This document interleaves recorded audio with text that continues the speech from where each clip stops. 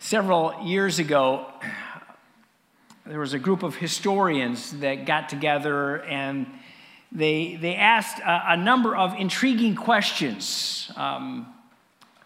They asked, what if the Moors had won the great historic battle in Spain? What if the Dutch had kept New Amsterdam? What if Louis the 16th had been a strong and firm king? They threw the question out to each other, what if Lee had won at Gettysburg? What if Booth had missed Lincoln with that shot? What if Napoleon had escaped to America? What would history be like if these events never happened? After their discussions, they decided they would write a book, and the book came out, and it was entitled, If, History Rewritten. I thought about that. I thought, wouldn't it be interesting to ask the question, what if Jesus had never been born? Now, there's a lot of answers I know that we could come up with to that question, I think. But I want to suggest to you tonight that one of the most, I want to say substantive answer to that question. And that is simply this. If Jesus had never been born, you and I, we would all still be in our sin. Throughout this Christmas season, I don't know if you've been with us or not, but throughout this Christmas season, this Advent season, we have been looking on Sunday mornings at some different names that Jesus has been given in the New Testament. And one of those names that I want to look at tonight that Jesus has been given in the New Testament was Lamb of God. In John chapter 1, John the Baptist, seeing Jesus, coming towards him, all of a sudden he looks over and he yells out, "Behold, the Lamb of God who takes away the sin of the world." So you say, well, what's the significance of that name, Lamb of God? Well, to answer that, I think it would help us if we step back and put ourselves in the place of some of those Jewish listeners who would have heard John when he uses that title for Jesus. What would they have thought when they heard that title, Lamb of God? See, for centuries, Israel's consciousness had been programmed with this idea of the sacrificial lamb. I mean, perhaps their Jewish minds would have gone back to the story of Abraham and Isaac from Genesis chapter 22. Perhaps they might have thought about the lamb from Isaiah chapter 53, who was to be led to the slaughter for the sins of God's people. Undoubtedly, they would have thought of the Passover lamb, the lamb that was sacrificed and had its blood taken and put over that door frame. The lamb that enabled them to get freed from Egyptian slavery. See, when John the Baptist points to Jesus and he says, "Behold, the Lamb of God," no doubt there would have been the thoughts in their mind of the sacrificial lamb. God has once again provided the lamb to meet their deepest need. Jesus is the lamb who takes away the sin of the world. Now, I want you to notice three things in John's testimony here. The first is the source of this lamb. He is provided by God. Just like God did for Abraham and Isaac, when his son Isaac asked him, "The fire and wood are here, Dad, but where's the lamb for the burnt offering?" And Abraham responds, "Well, God himself will provide the lamb for the burnt offering, my son." Jesus is God's lamb, whom he has provided for our atonement. Jesus is truly a gift to us. While waiting in a Nazi prison in 1943, a few weeks before Advent, Dietrich Bonhoeffer wrote to a friend, and he said this: "A prison cell in which one waits and hopes and does various unessential things, and is completely dependent upon the fact that the door of freedom has to be opened from the outside, that's not a bad picture of Advent, he said. Shortly after penning those words, the Nazis end up executing Bonhoeffer. But I think he was right. The door of the freedom for him and for us today is still open from the outside by the coming and then the second coming of Jesus Christ. Jesus, the Lamb of God, is God's Lamb given to us. Jesus is truly a gift. Second, I want you to notice when John makes this statement, he notice the significance of the Lamb. He says, he will take away sin. It's the imagery of the scapegoat from the Old Testament, where the priest would lay his hands on the head of that hapless goat, and he transferred the guilt of the people onto that animal, and then he would send that creature out into the wilderness to proclaim the removal of the guilt. The Lamb has taken away our sin. A book titled A Forgiving God in an Unforgiving World tells a true story of a priest in the Philippines, a much-loved man of God who carried the burden of a secret sin that he had committed many years before. He had repented of that sin, but he still had no peace. He just carried with him this sense of guilt, no sense of God's forgiveness. In his parish, there was this woman who deeply loved God and who claimed that she had visions in which she spoke with Christ and that Christ spoke with her. The priest, however, was quite skeptical. To test her, he said, the next time you speak with Christ, I want you to ask him what sin your priest committed while he was in seminary. The woman agreed. A few days later, the priest saw her again, and he asked her, he said, well, did Christ visit you in your dreams? And she said, well, yes, he did. And he said, and did you ask him what sin I committed while I was in seminary? And she said, yes. Well, what did he say? He said, I don't remember. See, what God forgives, he forgets. How many of us, I think, need just to camp out in this place during this Christmas season and even into this next year of 2022, remembering and reaffirming the gospel truth that Christ the Lamb has really, truly taken away our sin.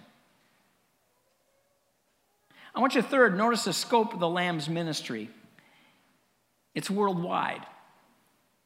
When John says, who takes away the sin of the world, he doesn't mean that every person in the world is saved. He means every person without exception will be saved if they believe in Jesus and trust in him and follow him. Every kind of sin is covered. There is no sin that is so heinous, no wickedness too terrible, no habitual failure too often repeated that cannot be taken away by Christ, the Lamb of God.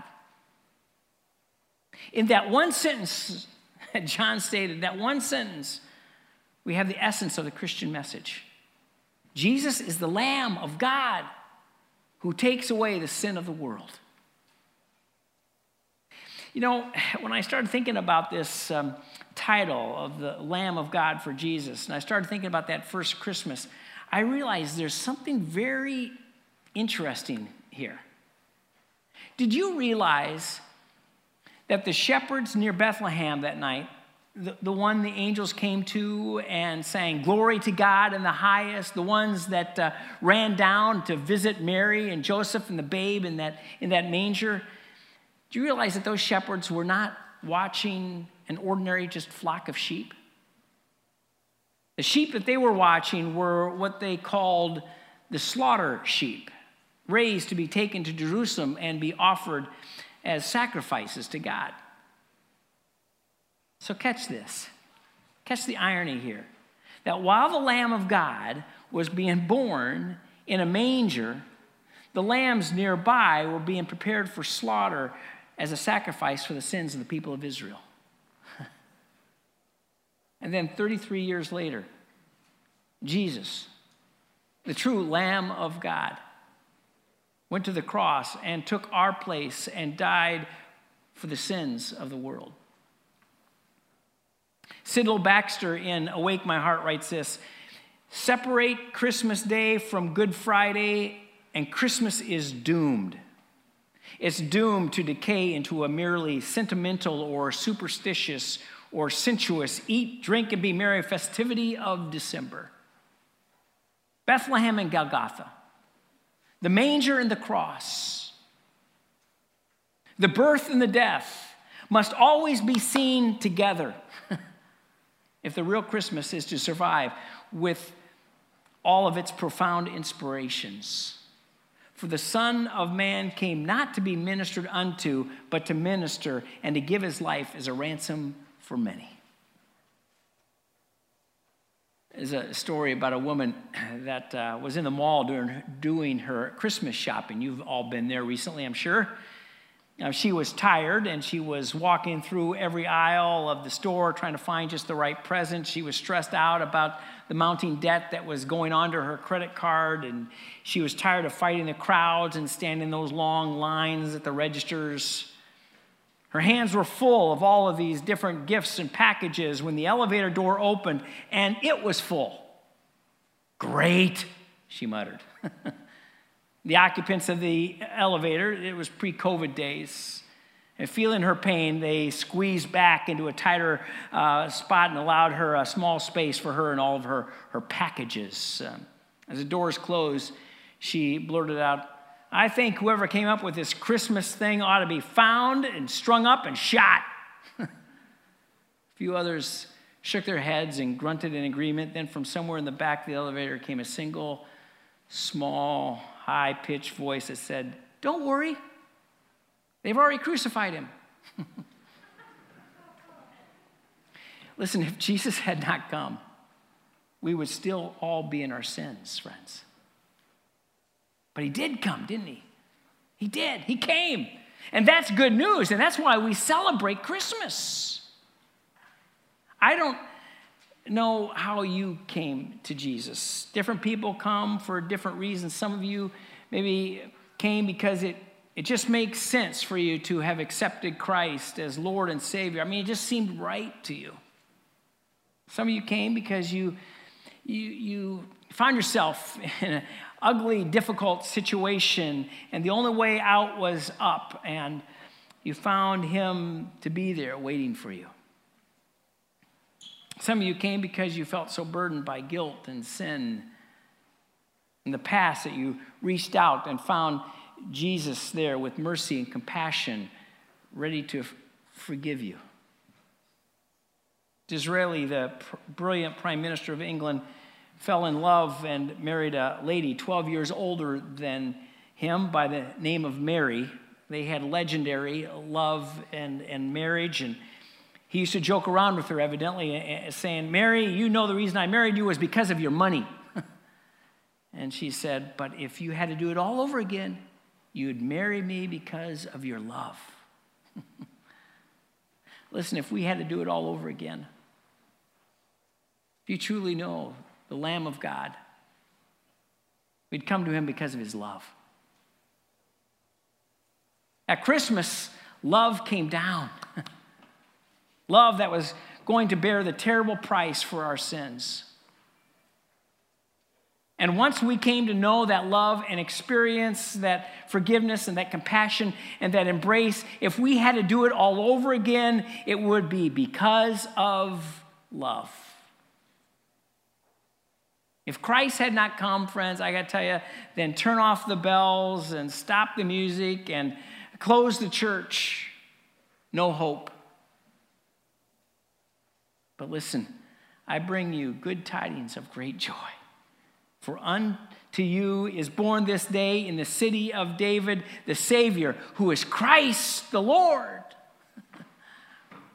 God's only Son, the Lamb of God, was born so that with the forgiveness of sin, we could be reconciled back to him.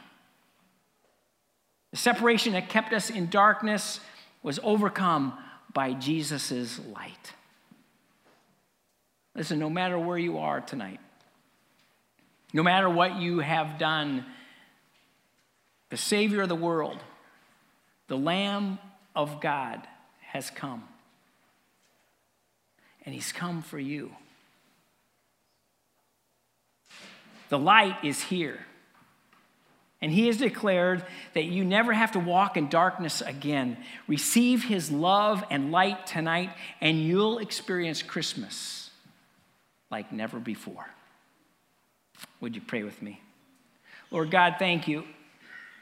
Thank you that you became one of us. And the Son, Jesus Christ, the child whose birth we celebrate tonight. Jesus, thank you for being the Lamb of God, taking away our sins by dying on the cross for us. Thank you for your love. Going to the cross for us as our representative. God, we worship you tonight. We thank you and praise your name. We pray all these things in his name. Amen.